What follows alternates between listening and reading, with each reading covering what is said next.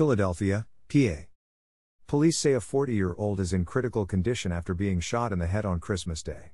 A report from CBS-3 Philly said the shooting happened on the 100 block of Udall Street on Saturday afternoon. The 40-year-old victim was reportedly shot once in the head by an unknown suspect. He was rushed to the hospital by police.